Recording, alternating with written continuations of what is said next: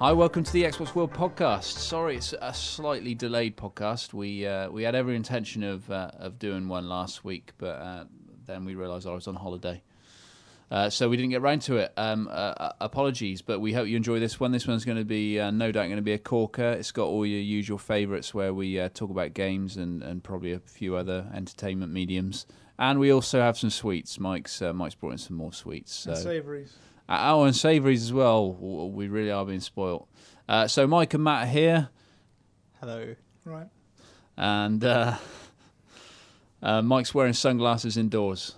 I don't know whether it's a new fashion statement or I don't think it's bright in here, but I'm not sure. Kind of like Cyclops in X-Men. Yeah, I cycled in this morning as I usually do, but I left my specs at home. I wore sunglasses on the way in.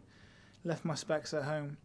And I had to put contact lenses in, but I don't let my face go unadorned. So I've got my sunglasses on. Yeah, it's really they're good. All full cycling sunglasses, but they're not my nice Ray-Bans, which I like to wear. These are my cycling ones, which look awful. So, sorry about that.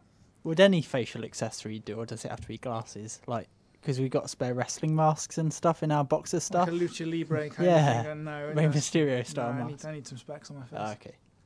So the first place to start probably is the latest issue, which is in shops now.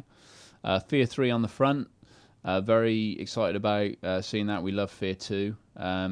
Matt's feature's interesting, Matt. You can probably pick this up a little bit without giving too much away. And I think it's fair to say Fear 3 was perhaps not quite what we were expecting. Or maybe we were expecting it in terms of the change of developer and the sort of direction it's headed in. Yeah, so the big news really is that Monolith isn't making Fear 3. It's Day One who made the Xbox 360 version of the first game. They ported the game from PC over to 360. And they didn't do too bad a job, I'll be the first to admit. But I think they when we went over and we saw the game and we chatted to the guys, they didn't really seem to think it was too big a deal that the development has been handed over to this new team. And I didn't quite agree with that. You know, a lot of people who like Fear also like Condemn. They like what Monolith do, and to have a game which is, you know, a Monolith product made by a different team, I think some people are going to be a bit wary of it, and perhaps rightfully so in some areas. But what they showed us was fairly impressive. I won't go into too many details, but they've got elements like randomized scare moments, which is kind of cool. If you're playing the game, you never quite know when the scares are going to come. Again, what I would say is maybe that will water down the scares somewhat. I mean, if you think about how tough it is to make a game scary as it is, when the developers have got it all planned out how they're going to scare you, if you then remove that element of planning and make it a randomized scare, I don't know how effective that would be. If they can do something like Valve has done with Left 4 Dead's AI director, then, you know, I'm confident Fear 3 will be the bomb. No. But sorry, Mike. But yeah, it's still some ways off. We're not expecting to see it until, I can't remember when they said now, either end of the year or beginning of next. So there's a lot of work to do, but it's encouraging so far without blowing us away, I would say. Yeah. So apart from that, we've got plenty else. Halo 3, Fallout New Vegas. Halo Reach, you mean? Halo Reach, sorry. Halo Reach, of course. Of course, Halo Reach. Mafia 2, Fable 3. Mafia 2 is an interesting one. I mean, Rob did our preview. He went over and played the game, I think, at Take-Two's office or an event somewhere in London. I managed to play it as well at GDC. Was really impressed with it. In fact, a lot of people have been saying like they weren't overly excited by the shooting parts, by the action element, and I've got to admit I didn't really have any problem with it. I must be one of the few people who did, and I loved it all the way through. Do you think a lot of people were disappointed with the fact that it's not really that much of a sandbox anymore? See, to or me, maybe it was never going to be. I don't know. I mean, it was never pitched as a straight up sandbox. When I saw it at Gamescom last year, and I wrote the preview based on what we saw, you know, I went to great lengths to explain that it's not a sandbox game. It's kind of an open world, but it's got these very controlled linear elements to it, to the story. And to me, that's more appealing than just a straight sandboxer. Now, I've played straight sandboxers. I want a little bit more control in my game. Yeah, sandbox. So over sandboxes at this point. Like, GTA 4 is brilliant. You know, I'm not saying that it isn't, but I don't know, there's something just a bit clumsy about having a shootout and then this erratic police car drives through a crowd of pedestrians because it's not quite right, and it just like clips on a lamppost or something. It's and the example as well that Remedy often give. I mean, they give it all the time because they know how funny it is to say it. But it's like when they were making Alan Wake as a sandbox game, and so when Alan Wake turns up to meet his wife in a monster truck, you know you're doing something wrong. You know there's something wrong. Well, that's precisely right. Yeah, and that's the thing with sandbox games. Like there's moments of absurdity really made earlier GTAs, but now GTA's gone a little bit serious. Those moments of absurdity really, really stand out. And they would in Mafia 2. I mean, hugely, because that game is taking itself real seriously. Oh, yeah, it totally does. And I think it's really effective as well at being a serious game, even though it's got things like the Playboy centerfolds that Take-Two was very keen on us seeing. It was a bit awkward, I must admit, when there was this woman. Look at these. Well, yeah, I was sitting there, and this woman's like, Brilliant. pick that up. So I'm like, okay. She's like, press X. So I press it, and this naked woman appears on the screen. I'm like, I go like a shade of pink and press B to close it quickly and carry You've on. clearly never been caught as many times as I have with a naked woman on your screen. Yeah. I can't say that I have. I think the other problem is that Pallet's never seen a naked woman before in his life, so that's the major problem there. So yeah, it was playing Mafia 2. It was a big learning experience for me. I had a long, hard think in the shower afterwards. I'm sure you did. But no, I really enjoyed it, and I've got to admit, when it comes out on the 28th of August, I'm looking forward to going, getting it, taking it home, and having a long, hard think about it. long, hard think. Yeah. So yeah, latest issues on sale now. If you haven't gone out and bought it already, then you should. Otherwise, we'll hunt you down.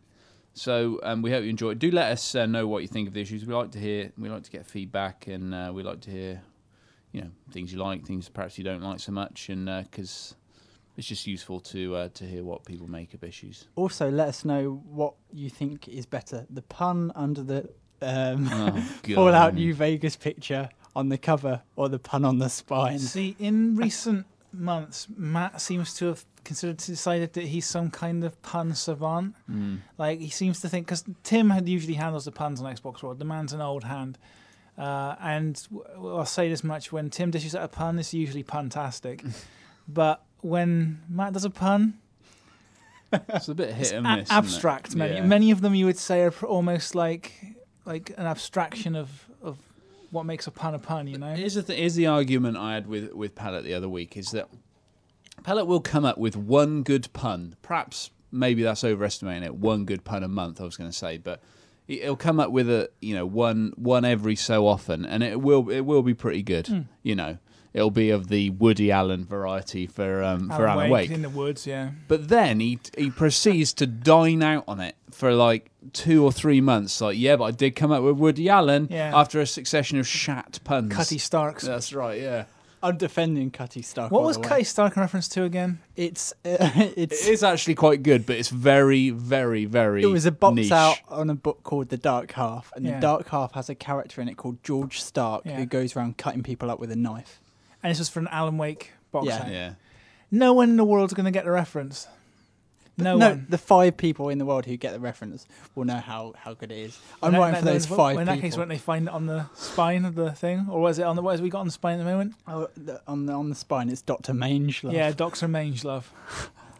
For a mangy-looking dude from Fallout New Vegas. You know it's funny, guys. The thing is, when he says it, like what I find most funny is the way he thinks it's hilarious. He gives it a little pause for effect. That's right. And when he starts laughing, I can't help smiling. Then he thinks that it's a brilliant pun because I'm laughing, whereas actually I'm laughing at him thinking that it's brilliant. I just can't help laughing. I'm just a happy person. I laugh a lot. The only person who laughs more than me is John Strike when he's watching Keeble Cat every lunchtime. Fucking ridiculous, that guy. Well, that guy has got... his brain must be like an acorn. Because, he puts that on every single day. I asked him the other day, didn't I? I said, why do you still laugh? And he says, I just pretend I haven't seen it before. Every day he watches it, he pretends it's new. Oh, I wish I could do that. And he laughs at the same bit as well. That is an amazing skill to have. Yeah. Pretend you haven't done it. Oh, just pretend. Like accidentally soiling yourself. I'm just going to pretend I didn't do it. And then, it doesn't matter about the smell. No one's going to know. Have you got a load in your shorts there, John? Nah. nah. I'm all right. I'm sure you filled your pants there, John. No, I haven't, no. Feeling pretty good, all It told. feels fine. It feels like I've got a fresh pair of pants on. So, Soft chair. I'll admit that Dr. Manger, it's not bad. It's not bad. No, it's not bad. It's no Las Vegas Boulevard, is it? Oh, it's certainly not. It's certainly not. It's no Dead Mobs and Boomsticks. No, that was probably one of, Dead Mobs and Boomsticks was a collective one It between the two of you. It was a composite. It was a composite plan. You want to do something with Boomsticks. Yeah. Dead Mobs and Boomsticks. Couldn't think of the thing. We went with Dead Mobs. It's for Left 4 Dead. Yeah. See, it's just a good collection of really mediocre minds on this magazine, but you combine them and great things happen. And they become better than mediocre. Yeah. So I guess we should talk a bit about some other stuff probably. And maybe there's only one place to start, and that's the fallout from Infinity Ward. That's certainly on. Oh man, That's- for Infinity Ward and no more. We have to be a little bit careful about what we say here because obviously there's a legal action going on here. But I mean, I think we can just we don't want to be late. We don't want to be making any assumptions that will get us into trouble. comment generally So on it. let's lay down the facts in case people haven't heard about it. So, Infinity Ward and Activision have always had a kind of vaguely antagonistic relationship anyway. They always seem to be slightly at odds with one another. Yeah, I think that's fair to say. Every now and again you'll hear someone, for example, you had old Bobby Kotick, who we won't describe in any terms which compare him to the devil or anything, which is what everyone else is doing, and we couldn't possibly comment on that, obviously. But he was saying, we like to keep a atmosphere of fear and skepticism around office and stuff. So there was an Infinity Ward event where they named certain characters in the game fear and profiles, Xbox profiles, it's like fear and skepticism and stuff like that. There's always like a bit of a gentle ribbing going back and forth because perhaps, the relationship hasn't been the best the same as they always, of course, wanted to call Modern Warfare 2 just Modern Warfare 2, and it got renamed to Call of Duty Modern Warfare 2. Their logo, the Activision logo, didn't even appear on the box, and Activision didn't like that at all, and there was a lot of business going on there. Just sorry to jump in, but rewind a couple of years, and you had when World at War was coming out. Remember some of the guys from Infinity Rob War Bowling and all really weren't happy that they were Treyarch guys were comparing their game to Treyarch guys Infinity weren't War. comparing it. There was one of Activision's marketing man, and they said, it's just like, why not just actually ask someone from Treyarch, someone who's actually played the game, rather than, I think it was King Douche from Activision is the phrase he used, something like that. So anyway, you look it up on your internet, you'll see it yourself. But Modern Warfare 2 comes out, makes loads of money. Literally a third of Activision's money last year, I believe, came from that in the month that game came out. It was huge. And then a few months later, Vince Zampella and Frank West, is it? Jason West. Frank West, the guy from Dead Rising. It'd be better if it was Frank West. So Jason West, they get fired from Activision. Activision say that those guys were trying to run off with their IP to EA. Meanwhile, West and Zampella are launching a countersuit saying that Activision didn't pay them, only fired them, so they didn't have to pay them the $30-odd million in royalties they're owed. So West and Zampella go away. They come back literally within 2 weeks, and they've already formed a new company, part of the EA's partner program, which is the same thing that Crytek are under and Valve are under. It means they can create their own IP, retain control over it, but EA will just publish it for them. And then slowly the drip, drip, drip of Infinity Ward employees started to happen, and slowly but surely people started to leave Infinity Ward. And at this point, we reckon they've lost around about 10% of their staff, and it's virtually every major developer everyone who's got the name word lead in their title seems to have left Infinity Ward at this point. Not saying where they're going. I would be very surprised if they didn't turn up at Respawn at some point in the future once those guys actually have offices and a roof to work under, because they haven't got anything at the moment. They haven't got a phone line. It's the end. It really is potentially the end of Infinity Ward. Certainly the end of the quality we come to expect from Infinity Ward. I mean, they've still got a lot of talent at that studio, a hell of a lot of talent, but who knows how many more of them they're going to leave. I mean, remember, Infinity Ward were formed like this themselves. Yeah, I was going to say you made an interesting point in the office. Something I was reading that you wrote this morning about how, that's what happened when they did the Medal of Honor game. If you want to preview where this is going, look at Medal of Honor Allied Assault, which everyone pretty much agrees is the best Medal of Honor game to this day.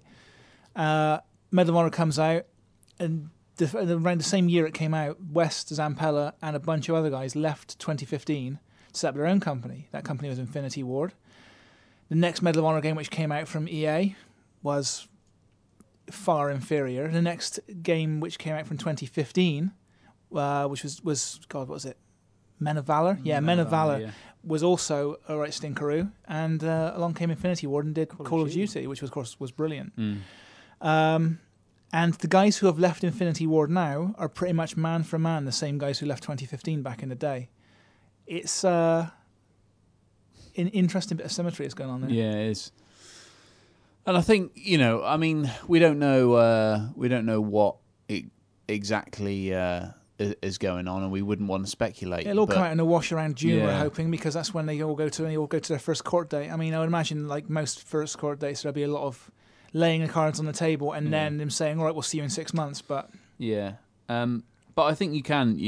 It's just interesting watching it. It's interesting watching how two such prominent one publisher and one very, very big, perhaps apart from Bungie, the biggest developer in the world at the moment, have fallen out in such a massive way. And I think it's interesting that a lot of this seems to stem from Infinity Ward. Reading the court filings and stuff seems to stem from Infinity Ward feeling like they haven't got control over the IP they've created. And they claim they still have the rights to the Modern Warfare name. A big part of their suit is their claim that Activision signed over rights to any war-based shooters that were set after the Vietnam War and at any point in the future.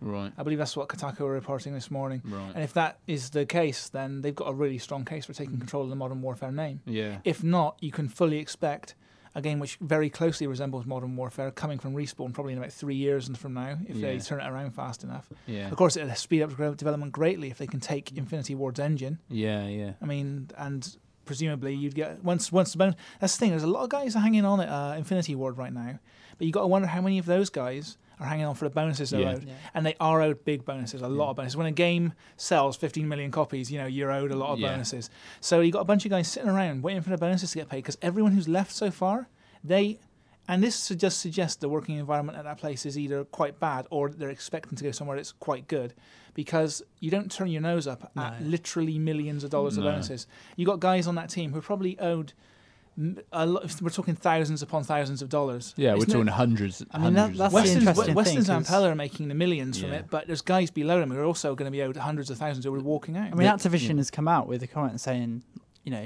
these guys are giving up on their bonuses when they leave. It's like, well, why would you ever release that? Because surely that why would you advertise that point? It just goes to show how bad it must. Well, again, speculating here, but they must be leaving for a reason. They must be sacrificing those bonuses for a reason. There is a strong loyalty to West and Zampella. I mean, those guys obviously really like. I mean, they've travelled with those guys twice now, so there's obviously a strong loyalty there.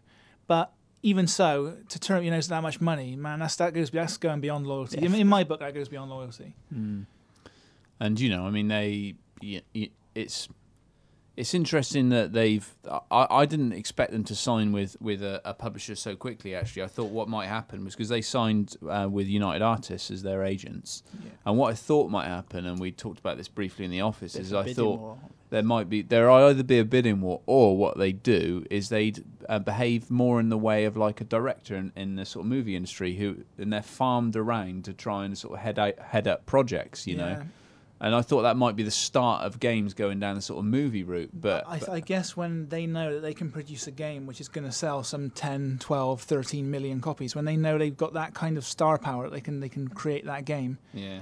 Go with fully independent, start your brand new studio from scratch, and damn man, they're in for a big payday now. And it's certainly exciting, I guess. I mean, I guess the people who have left Infinity War can see what the future's going to be, and the future's going to be the next Modern Warfare, whether that's Modern Warfare 3 or 4 or whatever, or whether it's X, Game X. I think that game is going to be the next current combat or something. Yeah, but bear in mind, look at how easily Call of Duty killed Medal of Honor, and look at, these Western Zampella. If anything, they have the potential to be those kind of giant killers again. Yeah. Especially if Modern Warfare is now going down that, or Call of Duty is going down the whole third-person shooter route, and Well, I reckon that's what Sledgehammer are doing, right? Sledgehammer are doing the third-person Call of Duty, which is only I feel is only really going to dilute the branding that Activision supposedly has right now. So if anything, it could potentially be even easier for Respawn to then come out with something new that would, be the new benchmark. Even the name of their new studio is just loaded with connotations as well.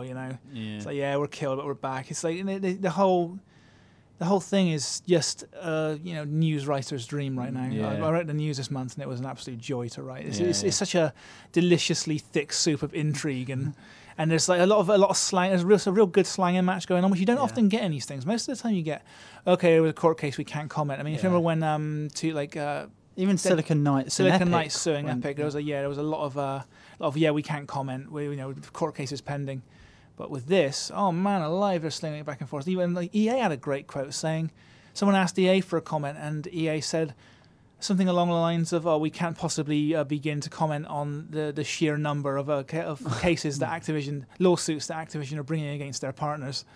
In fact, that was it. I was in that talk. That was at GDC. He was, there was a fireside chat. Yeah, and just having little digs at Activision here and there. Yeah. Obviously, this was before Respawn and EA had partnered with them, but it was very slight digs at Activision at their number of lawsuits. And the best thing I think I enjoy the most about this is just the incredible reversal from Activision being in the early 90s sort of a beleaguered company who built their way back up, and for a while they were real heroes of gaming, man. They were like, they're good. They're publishing some really good stuff. Really Tony Hawk. Yeah, really strong stuff. Gorgeous. And then, they milked their franchises a bit too much, but at the same time, they were nobody milks franchises more than EA. Yeah. And then EA were the demons. Guys, they were the bad guys. The whole EA spouse thing. And oh my God, everyone hated EA. Now, and it's been the work of two men, Bobby Kotick and John Riccitiello. John Riccitiello has turned EA around.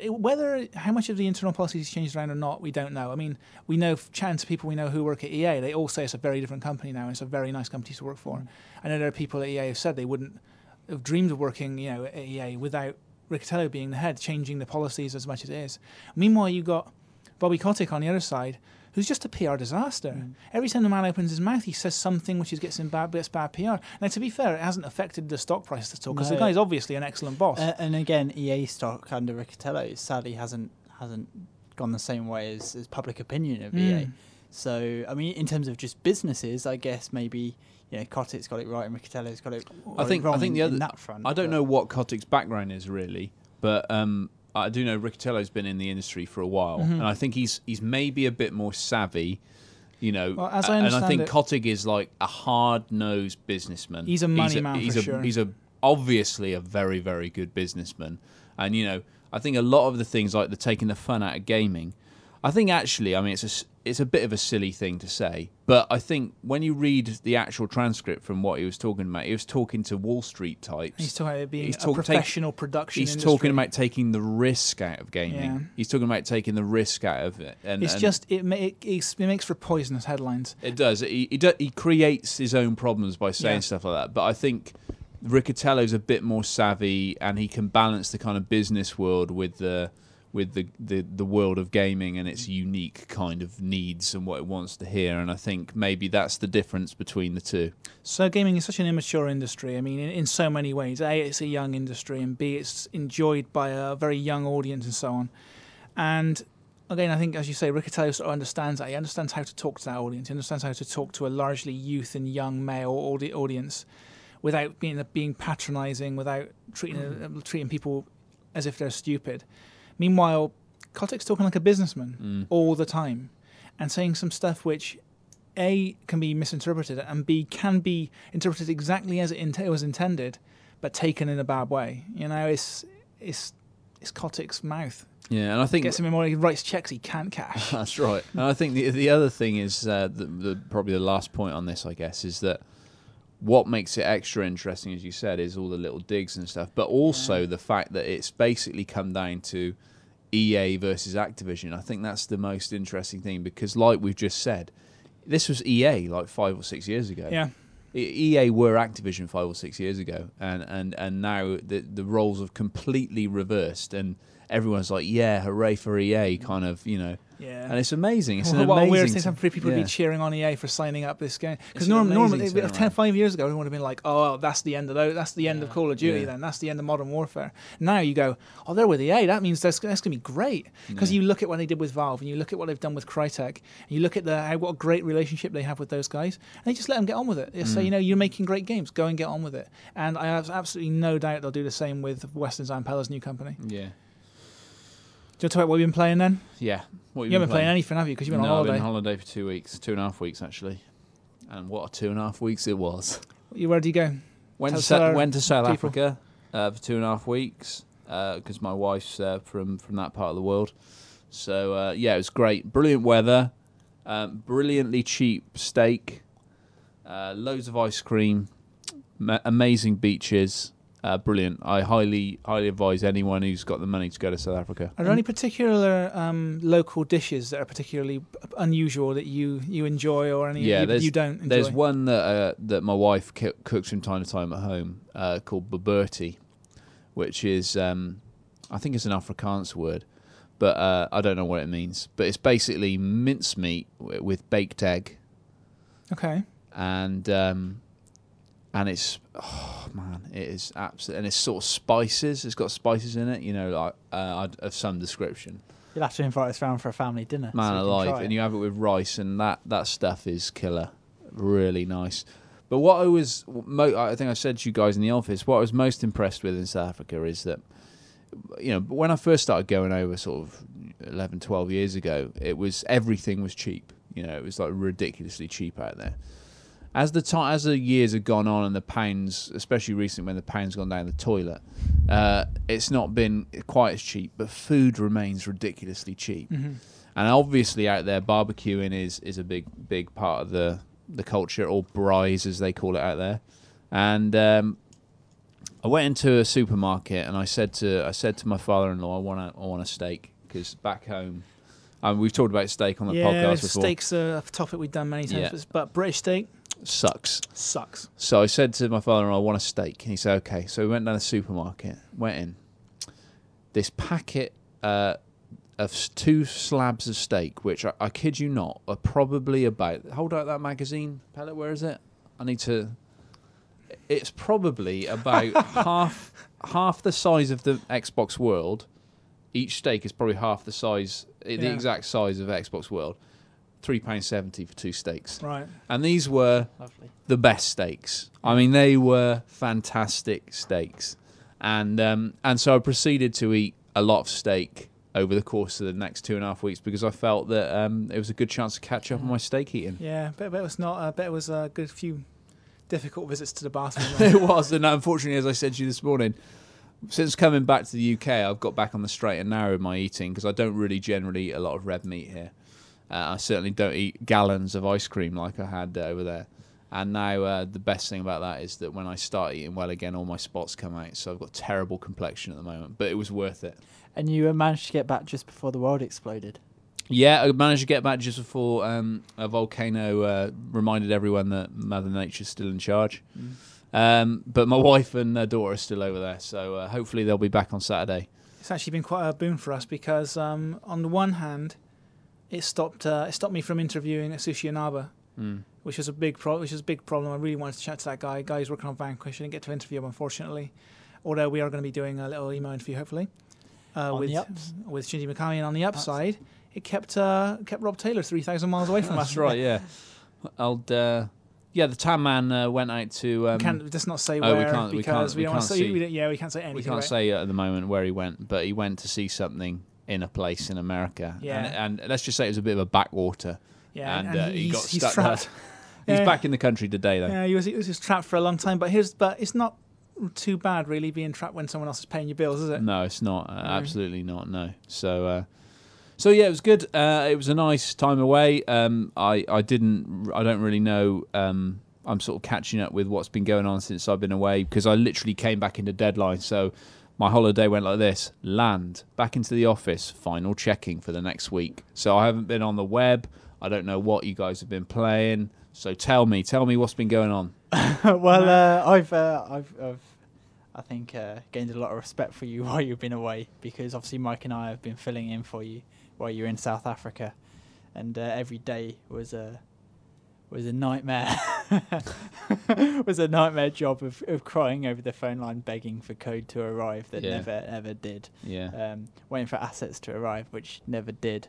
Waiting for emails to drop in my inbox, which never did. Juggling potential covers for future issues. Yeah, it was a real eye opener, and let's just good, say isn't we're it? glad you're back. It's good, isn't it? I remember when old Rob was on the mag, and he was deputy editor, and I went away for a couple of weeks, and when he came back and said, "Glad you're back," because the thing is that because you're filling in for someone, but you're also doing your own job at the same time, which doesn't exactly help. But I think it is when you get to edit her magazine, it's actually not that much of the fun stuff and quite a lot of the chat stuff. It's amazing how much time you lose just with a couple of phone calls, chasing things up. Suddenly the morning's gone or the afternoon's gone, and the game that you were planning on sitting down and finishing hasn't even got started. Yeah, you can't do it. You just can't. That's why I literally never play games. And the thing is, like, people often say, it must be brilliant playing games for them. And I can honestly say, the last game I played in the office was Street Fighter 4, Super Street Fighter 4. You just don't get time which was to about play. about 6 weeks ago I wrote that review. Like, damn, man, I almost, unless I'm doing reviews, and I don't often do reviews these days, I'm mostly on the features and news. And, oh man alive, I've almost never get to pick up a game actually in the office. Often play little bits of games at events, but that's not a satisfying way to play. No, we do sometimes now when code comes in, we have to enjoy it in our own time outside the office, which we have done this past week for this issue we just sent. Can we tell people what we've been playing? We can tell people what's on the cover. Yep. We can't say anything. For the next Literally, we cannot say a word for the on issue game. on shelves early May. So this is not the issue that's on shelves right now. 6th of May, yeah. 6th of May. It's advertised as the 11th of May, I think, in your we mags, had to bring but we it had to bring it forward. Yeah. So readjust your diaries. Yeah. It means you get an extra treat though, little speedy soon copy of That's that. right. You get the first Alan Wake review. Yeah, and so Matt and I have been playing Alan Wake, which we can't talk about apparently. Literally nothing. I'm sorry, we can't say a word on it. So we can't say if it's good, we can't say if it's bad. No. We can't say about the part with the dinosaur. Or the UFO. Yeah. No, No, can't do that either. Okay. Can't say about the lorries that speak either. No. Or the clown army. And the bit when it turns into a rhythm action game, that's total hush hush. Yeah, okay. So we're sorry. We don't like teasing people. We don't mean to tease you, but that's what you got to enjoy in your next issue, and it's going to come out almost a week earlier. So be sure to keep your eye out in the shops if you don't already subscribe, and if you don't subscribe, you should. It'll definitely be worth picking up as well, because we've done 10 whole pages on it. So big one. Big one. It's going to be loaded with loads of other great stuff as well, which we'll tease closer to the time, because otherwise it's just teasing. And you might what you've been playing. I'm playing Splinter Cell Conviction. Oh yeah. Yeah, but a lot of people actually asked, and I was surprised by how many people came out and asked about why I didn't do the review for us. Put simply, it was nothing sinister going on. I mean, maybe people thought it was that there was something creepy or business going on between us and Ubisoft. No, absolutely there wasn't. We were supposed to be doing the cover earlier in the year, and they delayed their game, so we had to review it later. And I was still going to be doing it, but I wasn't not confident. I won't say confident. I wasn't happy to review off of the code I'd already played, given that they'd taken it away to work on for another 4 weeks. Yeah. So I figured, well, when the code comes in, I'll sit and play it again, and then I'll review it again. And just didn't have time. Just came in far too close. Came in late in the issue, and we had to go and get someone else to do it. And so handpicked Man of 1,000 Clancy's Andy Hartup did it, who's reviewed lots of games for us. He's pretty much reviewed every Clancy game we've ever done. So he was a well-placed substitute. If I couldn't review it, he's the first man I would go to get it. So, and I'm kind of glad that he did, because if I had reviewed it off the build I played, I would have said more harsh things about it than Andy did. And that's not because Andy was soft on it, it's because the game has changed since I played it. Not in a huge way. There's quite a few ghetto fixes to problems that I had back when that game first came out. And I'm going to list some of them, because I think people might be interested in just what Ubisoft were doing during those weeks. I think the biggest thing they did was stop it from crashing every 40 seconds, which was a problem when I was reviewing. I will admit, when you get, let's say, I don't know, 10 minutes into a level, it would crash, and you go, oh, well, I'll restart, and then you get 5 minutes into the same level, and it would crash, and you have to keep teleporting yourself around the level to get back to the part where you were using the debug menu, and that was fun. So that's obviously the biggest thing they fixed. That had to be fixed, but they also did a lot of things they didn't necessarily need to do. Needed fixing for difficulty, obviously, because the Iraq level when I first played that was a living nightmare, which was almost impossible to play. Now, what they did with that level is obviously they made it easier, but some of the big changes they made, it feels to me that they stripped out a lot of the AI. I think they've adjusted a little bit of the layout of the cover on the way there, and I'm not certain about that because the memory's a little bit hazy at this point. They also made the Iraqis a lot less reactive, the Iraqi soldiers. Before, you would put one bullet into one, and then every single one of them would be instantly trying to flank you, moving around, and aggressively coming towards you. Now they sort of hang back and they wait.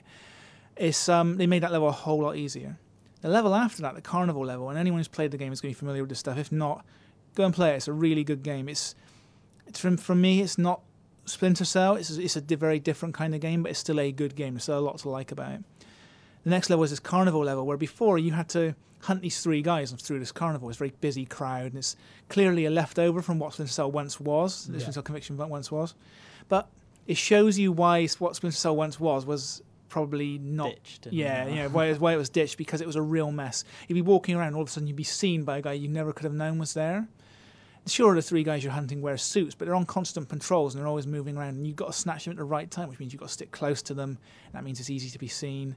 And while you're hunting one, you get seen by another. Except anyone who's actually played the game, the finished game, they wouldn't have had any problems with that, because all 3 guys are marked. Got a little X above their head. And if you look at that little X above their head and you think, wow, looks really ghetto, just having that X there. It's not a special mark, it's not a special chevron or anything like it is when you mark and execute. It's just this really clumsy-looking placeholder X. Well, that's exactly what it is. That marker wasn't there when I was playing the game. And I remember struggling my way through it, and I'm presuming their playtesters must have had the same problem, because in the final game, they're all 3 marked, and it makes hunting them on that level just a joy. It makes it very easy. You take them out, and you get into the next section. And they changed quite a few little bits along the way. They really did. And all the changes they made were for the better.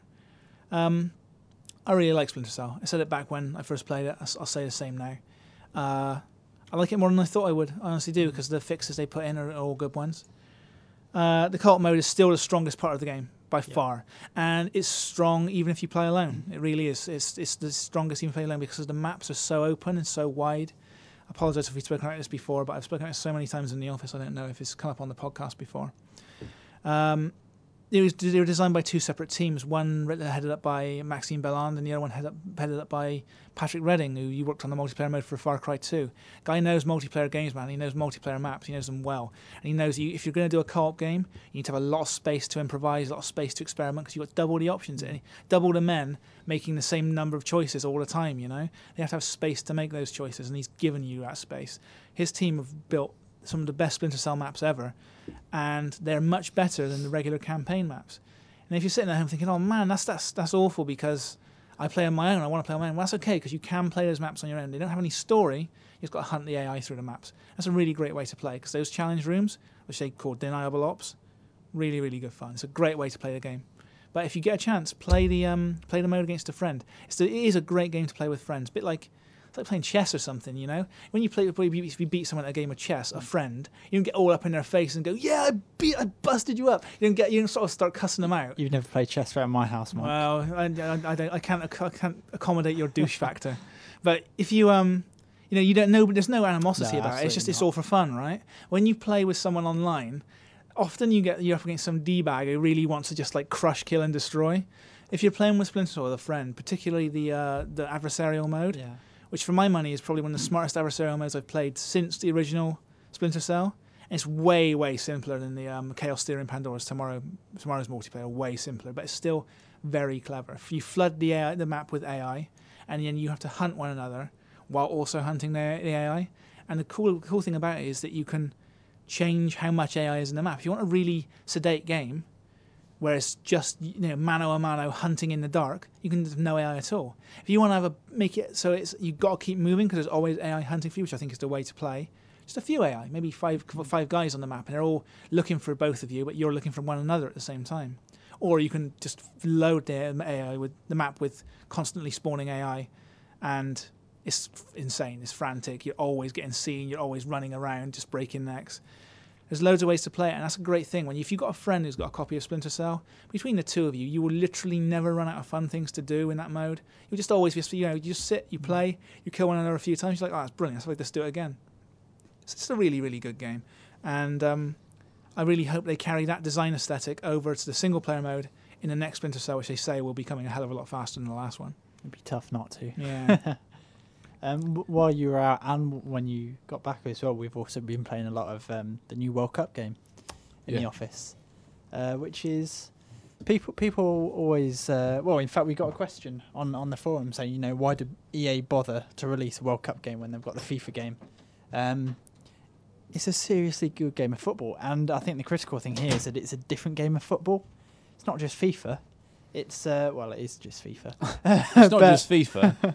Oh, wait a minute. But it's got enough changes to warrant picking up and playing again. It's a very good game. I mean, the old tricks don't apply. You've got to learn it again. You've played the probably a much later version than I have, but we were playing it again today, and it was it's a very good game. Tell him who won. Pellet won twice with a disgusting goal. One of the goals.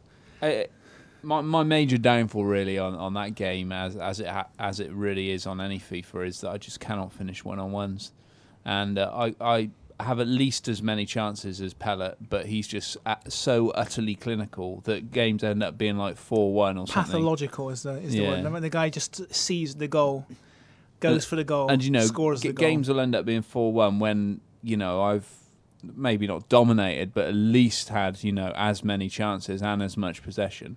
And it's just because I'm a crap finisher, so I really need to start practicing a bit because it can't go on like this. I spent the last 3 weeks really in a nice place, and then one hour of FIFA at lunchtime has done all that good back work. To reality. Yeah, sorry.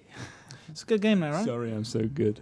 It's a very good game, and I was just saying to Tim while you dashed out for some extra water that a lot of people kind of wonder whether or not it's worth buying another FIFA game. Kind of a halfway house between 10 and 11. I totally think it is, even though it's got a very limited shelf life. I mean, are people really going to be playing it towards the end of the year? The shelf life's minutes when long. The World Cup's like in distant memory. And personally, I don't necessarily agree. I think it is a great game, and it's a great game because we don't have to pay for it. But I don't know whether I'd pay... How much is it? 40 quid, 50 quid? Yeah, I wouldn't either. I'm not sure I'd pay 40 quid for it. If you see it somewhere for like 20, 25 quid, it is probably worth picking up. Pick up the last FIFA game for the 20, 30 quid mark at this point, right? But the beauty of the World Cup games is that the minute the World Cup ends, the price just hits the bargain bin. Yeah. So if you want to get this game, and it is a great FIFA game, if you don't have a FIFA game in your library, and maybe you're not planning on getting the one later this year, I mean, the thing is, it's worth pointing out, it's a better game of football than FIFA 10. Yeah. It may not have all the features. It's got different features, obviously. It doesn't have all the glamour of FIFA 10, but it's definitely a better game of football once you're on the pitch. Yeah. Yeah, that I agree there, definitely. But you could see the same, with the last Euro outing. I mean, that was basically when FIFA became UEFA game. That was a really good game. Became the man, and I think it is really good. I wouldn't pay 40 quid for it though, especially if you've got FIFA 10. I personally wouldn't, but I think it is. If you see it discounted online somewhere, or even if you see a sort of second-hand copy somewhere or something, then I'd definitely do it. Especially if you're the guy who's playing FIFA with a friend, a flatmate or something, like every night of the week. I think you definitely have to get that, and that's when it does become worth that 40 quid. That's when you're going to get your money's worth. If you've got a little group of guys always playing FIFA, you're going to get a better game of footy every night of the week from this. I think it's almost because EA know with these games they're only coming around every 2 years, a World Cup and a European Cup game every 2 years, and whereas with FIFA, and we've had this discussion before, and I think it would take a it's a cynical mind which suggests it, but I think it's very true.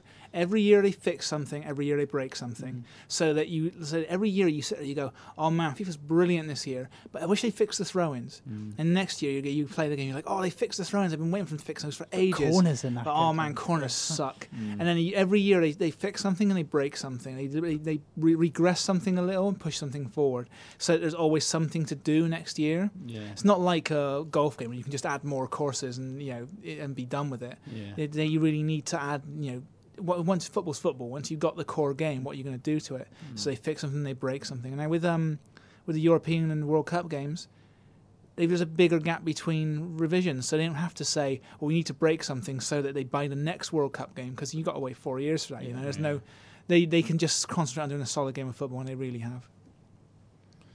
So yeah, FIFA World Cup. Do you want a sweet? Yeah, go on then. Let's have some sweets. Let's go for the taste test. Let's have some savoury first.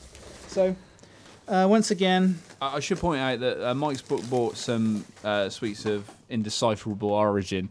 I brought some into the office this week, but from South Africa, but they weren't massively exotic. we were going to do a face-off, right? But it was just one was a lychee flavour. But Hoodie has become massively addicted to them. Milky Moos and lychee flavoured. Milky Moos are a bit like Werther's. Milky Moos are like white Werther's original. Yeah.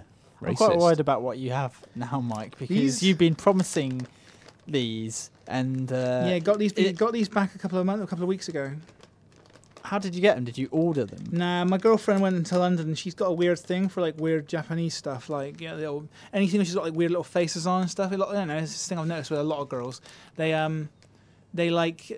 have like a handbag which has got like a big smiley face on, stuff like that, and she's like crazy about stuff like that. So she goes into like these Japanese stores, and the funny thing about like all Asian snack food, it seems, is just decorated with smiley faces and most incredible boxes. Like even their Kit Kats come in a box, which we've got right here, a boxed Kit Kat, which you'll get in a minute. It's like a box of jelly. It does, and you get like a little little boxes, bags of sweets, and every single sweet in the bag will be individually wrapped. Like it's opal fruits. I mean, they're not sticky sweets.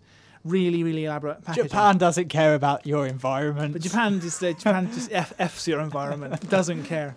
So anyway, this is an Asian sweet. This is called a Tohato Bino. That looks like a gherkin or something on the front. Let's open it up, because I haven't tried these either, so all of this is a surprise to me. Now these, they're like crisps, but they are like gherkins or something, aren't they? There you go. Oh, They don't smell bad. Come on, they don't smell They all right. smell friggin' foul. Are they peas? Yeah, They look like they're little green. They look like rabbit, really like rabbit food or something. Yeah, like they're They green. look like green Cheetos. Yeah, but more they're compact. green. It's in a bag which is like a bag of crisps. Don't eat it yet. It's like a bag of crisps, a foil sealed packet, and I guess they're sold like crisps, but they're peas. Like it's a dried pea pod, dusted with flavourings. And let's have a look at the back. Make sure we're not going to kill palate. 57% peas, vegetable oil, salt, glucose syrup, Injected powdered with vinegar. Brazil nuts. So it might be basically salt and vinegar peas. Okay, Ready? let's go. Bang them. Actually, not bad. Yeah. Not bad at all. Funny texture. Again, kind of like Cheetos or something. Actually, very nice. Yeah, very nice. Yeah, I'll have a bit of an aftertaste. That's why you got to keep eating them. So in Japan, if you're in Japan, you literally have to consist on a diet of just these. You never stop. Yeah. All right. Not I bad. thought that was going to be awful, but Yeah, I did as well. Yeah. We'll finish them in the office. So, our readers are thinking, "Boo! Bring out the dog poo." so that's Tohato Bino. If anyone wants to join us in this, you can hit like cybercandy.com or something, or maybe .co.uk, and get some Tohato Bino. T-O-H-A-T-O. They do have a bit of an aftertaste, They you're do. right, yeah. Well, we'll get rid of those with these things, which appear to be peaches and chocolate. Oh, But small, you've got like. So now you've got like a little tube, which is kind of like what you get Maltesers in at Christmas. this Yeah. like sort of thing, yeah. Or mini eggs. It takes a Yes, lot of yeah. unwrapping. This is a part of the whole crazy packaging thing they do, right? Look at this. I mean, this is the most elaborate packaging ever. Twist off the top. Look. That is nice. It's like Apple made it. Oh, Tohato Bino. Now Right. these just look like Revels. To Yeah, me. they look like M&M's or something. Oh, they smell of peach. I'm not a big fan of peach. Well, nor am I. This ain't going to go down too well. Let's do it. Or gummies. It tastes like mouthwash. Yeah, it does. Oh. No, they're really not nice. Turn me out of that. Oh, At least it's not as bad as Kryptonite was. oh God, Kryptoniter. This was Meiji Peach Yogurt Gummy Chocolate. Well, it certainly tastes more of Meiji than anything else. The last thing is ginger. See, I did have the option to get you awful sweets, but I figured this time we get you something which might be okay. Just to throw us off guard next time when you come back with the pickled ball sacks. That's what I'm going to bring back from E3. We're going back with those famous Californian pickled ball sacks. In Japan, they have so many different flavors of Kit Kat. There's actually a blog on the internet dedicated to Kit Kats. Do a search for it, Japanese Kit Kat blog. It's they do Kit Kats in so many different flavors over there. There's even a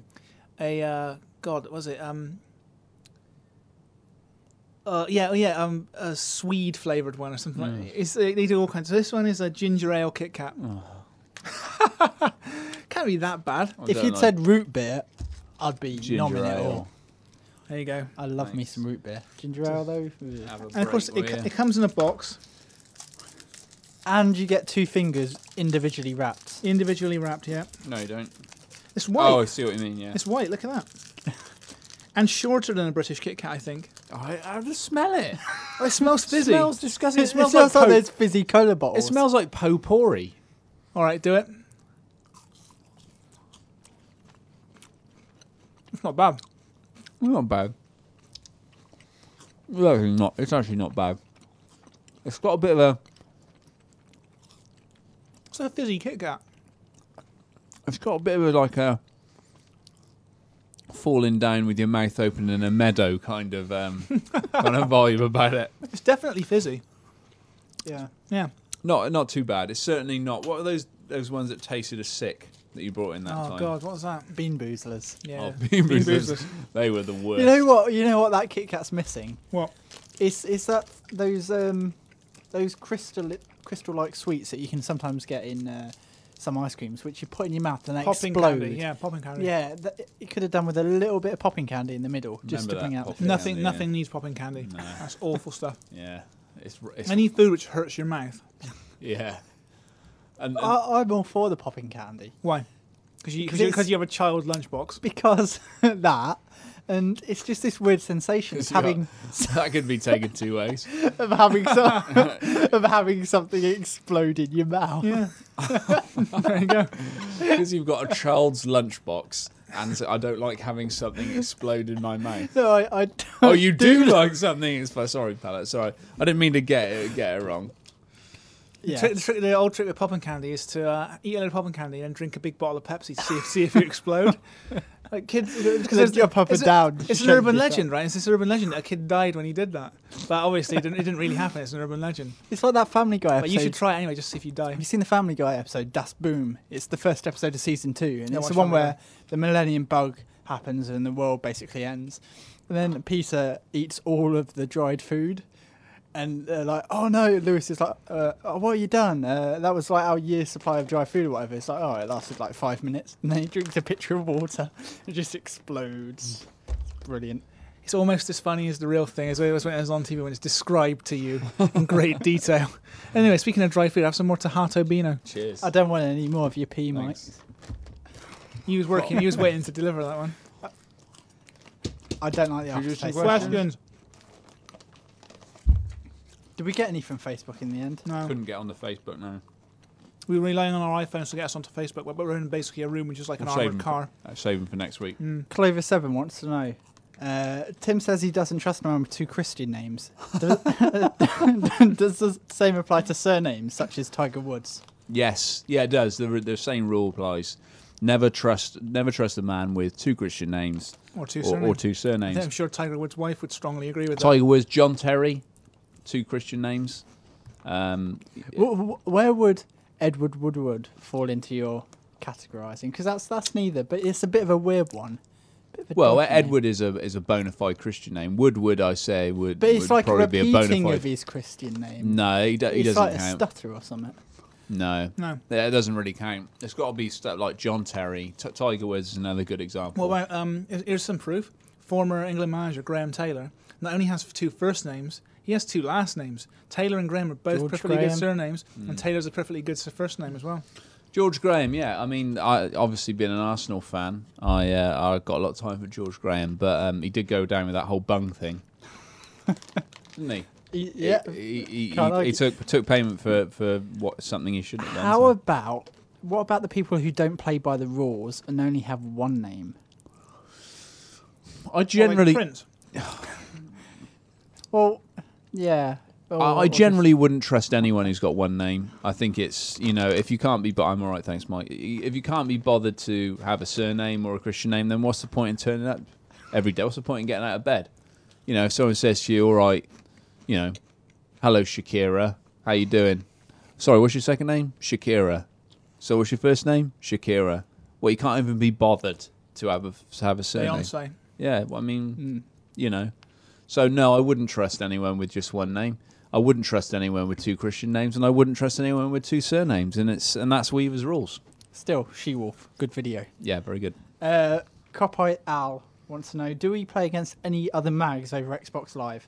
Battlefield Bad Company 2, for example. And do we kick their asses? With Battlefield, I can answer this. With Battlefield, we do play alongside other mags. PSM. Play alongside PSM and Endgamer. Endgamer's Matt Castle. Also play with a couple of guys from PC Gamer when they are occasionally playing the Xbox version. A couple of them will play the Xbox version. Most of them are. Martin playing Davies, the who PC was one. formerly on Edge, he gets in on the act. Yeah, so we do. Not as often as you might think. One of the things about working in the games business is that sometimes you play games all day, and so on those rare occasions you get to, you don't want to play games when you get home. But Battlefield's the flavour of the month for sure. In office, we play a lot. We play Street Fighter against a couple of guys on Games Radar, a guy on PSM3, which we do absolutely conclusively batter them. No. We don't. You do. Oh, well, I didn't want to say it. But yeah, all right. But no, yeah, it goes in phases. I guess like anyone at home can relate to it. Like, you get a new game, you play it online with your friends, 1 or 2 of them drifts away, 1 or 2 more drift away the next week, and then you're not playing it anymore. The only game which has really stuck in the last couple of years has been Battlefield, though. Battlefield Bad Company 2 has got a real solid group of people. The only one of which who's dropped out now is Andy Kelly. He's decided he's going to play other stuff. He just didn't have time to play other games, and he wanted to enjoy other games. But yeah, we do, but not as much as you might think. Evil Volkman wants to know, do we think this generation seems to have Sorry, I'll try that again. He wants to know whether or not we think this generation has a lack of clan support. Clan support? Clan support, not clown support. Last generation, it was quite common for clan support on Xbox games. Clan support? Go on. He wants to know whether or not clan support goes against Microsoft's idea of a community. No, it doesn't. It was something they were very happy with on Halo 2. Microsoft really liked all the clan support and stuff. But here's the thing. Microsoft want that kind of thing to be integrated into the dashboard. They want that kind of thing to be a part of Xbox Live. That's how they roll. They want it to be a part of their dash. But they can't, because they had to support old Xbox games. You can't put in this service on there, which will then, when Xbox Live loads up on the previous Xbox game, the game goes mental and says, I don't understand what's going on. This isn't... Because bear in mind, clan support in those previous games were in-game things. It was functioning within the boundaries of the game. Microsoft want clan support to function across all games, so you form your clan almost the same way you form a party, but it's an ongoing thing. Now they've turned off the old Xbox Live servers. I would be very, very surprised if we didn't see an announcement about an extended friends list and clan support within the next year. Yeah. Very surprised. It seems E3 maybe? It seems to be the obvious motivation for them turning off the original Xbox support. Absolutely. To fix these things that people are wanting from 360. But the previous Xbox, compatibility is... Loads of great features they can put in, man. Loads of great features. They could one of the things I really want is to be able to almost advertise myself like a cheap hooker and put when I'm sitting there playing Alan Wake or something, I wanted to put next to my name that I often play Battlefield, and if you invite me, I will turn this game off and come play with you. There's a lot of times you see someone your mate playing a game, you're like, oh, does he even have Battlefield? Can't remember. If you've got a particularly packed friends list, you can't remember what they do. But it'd be nice if you could put on your profile just an icon, like send me a message for or this. If you could sort your friends into groups, this would be fine as well. You sort your friends into your Battlefield clan, even if it's not a clan. You just put into a group this, these are the guys I regularly play Battlefield with. And then when you turn Battlefield on, you see a bunch of them on, they're all playing different games. You hit one button at the top of that list and it invites all the people in that clan. Imagine if you had the ability to. So it says when you're playing a game, it says so and so, like me, Paloki, has come on live when you're playing. Imagine if you had the ability to spy on people when they went on Battlefield or whatever. If you were playing a game regularly with someone else, if it told you, oh, so and so, he's not only online, but he's just turned on Battlefield or whatever game you want to play, then that would be incentive for you to then switch and Halo and Reach go is over. something really cool as well, which is, and again, this only works within Halo Reach. This is a feature I'd love to see them integrate into the whole Xbox system. And again, I think I'd have to probably wait until there's another shift, a massive leap forward in the dashboard, because it's quite an involved feature and a really clever one. It's certainly not something which older games could just magically support. But what they do is they allow you to queue up to get into a game. So say it's a four-player game, and it's already got 4 people in. Well, if you can invite a 5th friend in, and he says, "Oh yeah, I'll accept that," and sit there playing Reach, just carry on playing Reach, and then the minute one person drops out, it'll instantly rip him out of his game and bring him into the group. That's a great feature. That man. is good. That's a really good feature. Imagine that. You could be sitting there playing Alan Wake or something, want to get into a friend of 8-man team of Battlefield with your buddies, but you can't. It's rammed out. But one man drops out and the game instantly says, "Do you still want to join?" That would be so good if that was incorporated across the dash, That is a very, very good idea. Final question is from Dan Coombs, who has been reading our magazine apparently for his case study in media studies. Oh, he doesn't want to do that. Have you got a different suggestion? Bit of heat? Nah. Xbox World. Yeah, all right. He wants to know, he's just bought the Halo Encyclopedia, and he thinks the Haloverse is one of the best realised gaming worlds. He doesn't say, but it seems to be of all time. What other gaming worlds do we think are some of the most impressive and fully realised? Half-Life. Half-Life did a hell of a job with Half-Life. Just within the game fiction as well. It's not like there's loads of Half-Life novels out there, but within the game fiction, everything's so believable, so credible. They do this with Left 4 Dead as well. You walk around the environment and you look at. We talked about how they tell stories with the world as well, many times in the past. So I'm not going to go into that. But you look at like a board in the game, which has got like loads of press cuttings and stuff, and you can actually piece together events of the last 20 years from like the cuttings on a wall on sort of some guy's office. That kind of thing really, really adds like credibility to a world. So Half-Life does a great job. Any others? I really is a bit of a left field one in terms of fully realised worlds. I really think the Myst universe is effective. I love the idea. It's kind of like the Stephen King Dark Tower thing of every book being its own world and there are portals between them all. Myst was doing that back in the 90s, and you've got an actual book that ties into it. It's not just some stupid spin-off book that's written by some no-hoper just graduated from college. It's a proper novel in inverted commas for while I'm searching for a better term, and the worlds in Myst and the books in Myst that then link to different worlds are just mind blowing. Anything the beauty of Halo is that you don't actually have to read the novels. You really don't. In Halo, and to be honest, I wouldn't, but I'm not going to cast aspersions. It's but you don't have to appreciate what's going on in the story. Story works just fine. Gears of War, on the other hand, you don't got a clue what's going on. Gears of War. Did you know that Marcus Phoenix and Anya used to be a thing? No. No clue. No clue whatsoever. So when they meet one another for the first time, they're just like, "No, that's cool. There's no problem." Because you don't know. It's not an issue for you. And there's lots of little events like this. Like now, we go into Gears of War 3, for instance, and there's so in the meantime, they've set up camp on an island, a whole new island. All this story's just been told in the book. So the game's going to begin. It's going to be like, oh yeah, we're on an island and now the Lambent are coming up. I don't like that you have to get every single. But you don't. You really don't to enjoy the sheer shooter in action of Gears of War. But if you really want to invest yourself in the story, it'd be really so nice if we could just pick up the game and feel like you haven't missed anything. And that's the trick, I think. You don't want to feel like you've missed anything. You can add to it. You can add extra richness to the story with media outside the media. It's like, people have been doing this for years. Look at the Animatrix, the Matrix movies, and they did an animated movie, The Chronicles of Riddick. You don't have to watch it, but it added a little bit to it. It added a little bit of extra fun for you. Got animated Halo now, of course. Yeah, but extra fun. No, again, not going to cast aspersions. I don't know. Haloverse is definitely a pretty decent sci-fi universe, but it's massively derivative. Massively borrows hugely from loads of different sources, most notably James Cameron's Aliens, obviously, but also from God, who wrote Ringworld? Larry Niven. Larry Niven's Ringworld, and Boris from all over the place. But Mass Effect's quite derivative too. But Mass Effect's got a brilliant universe, I think. A really, really solid sci-fi world, which really came into its own with the sequel.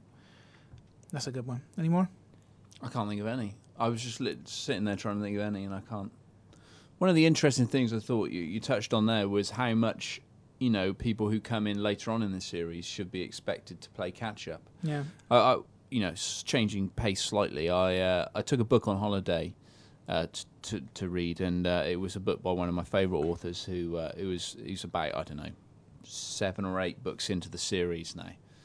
And it relies so heavily on like people having read the rest of the books. It referenced events in previous books and characters in previous books and brought back other characters from previous books. And I thought, how do people who've picked this up for the first time ever hope to understand what's going on here? I think it's very important now, especially when the games industry is just so obsessed with sequels. I mean, you're playing games which are so self-referential back to the previous versions, perhaps on different consoles. You're talking about something from last generation.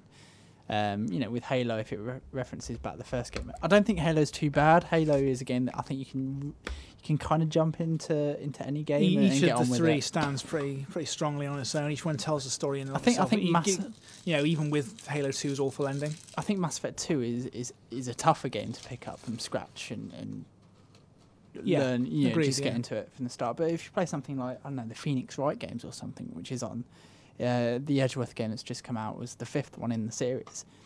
It relies so heavily on all the others that you literally don't know what you're doing. Yeah. You don't know who these people are, who they're cropping up. Now, as a fan, as someone who has played through all the games, that's brilliant for me.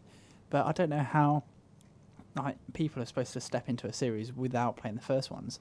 And if you're thinking now, like these original games aren't available for a lot of people. You have to really search quite hard. You usually have to go online and buy them from a couple of specialist shops. I think what a lot of... when before Mass Effect 2 came out, I asked BioWare this question, and they said, oh no, we've done a good enough job. We don't need to tell people what happened in the first game.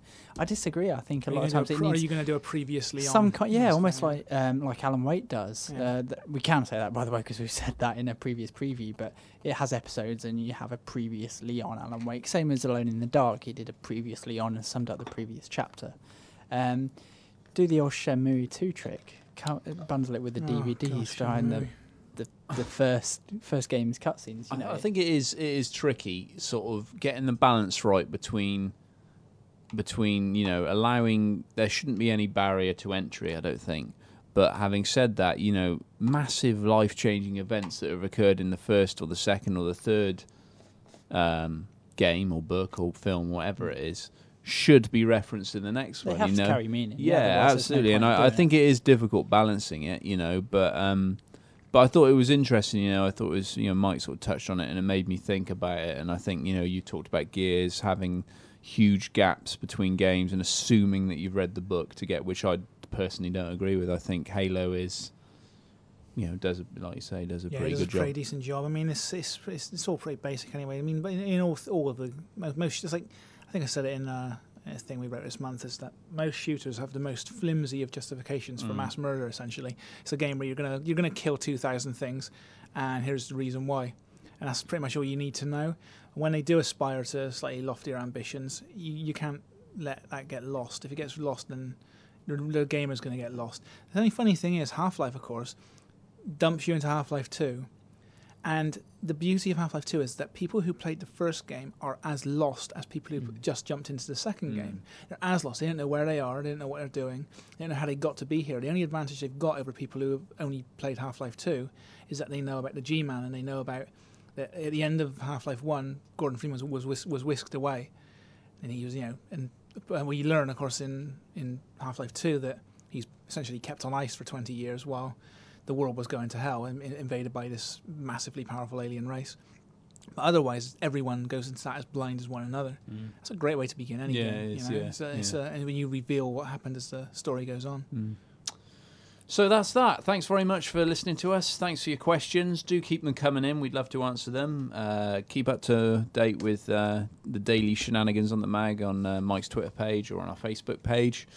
and we'll speak to you next time. Bye bye.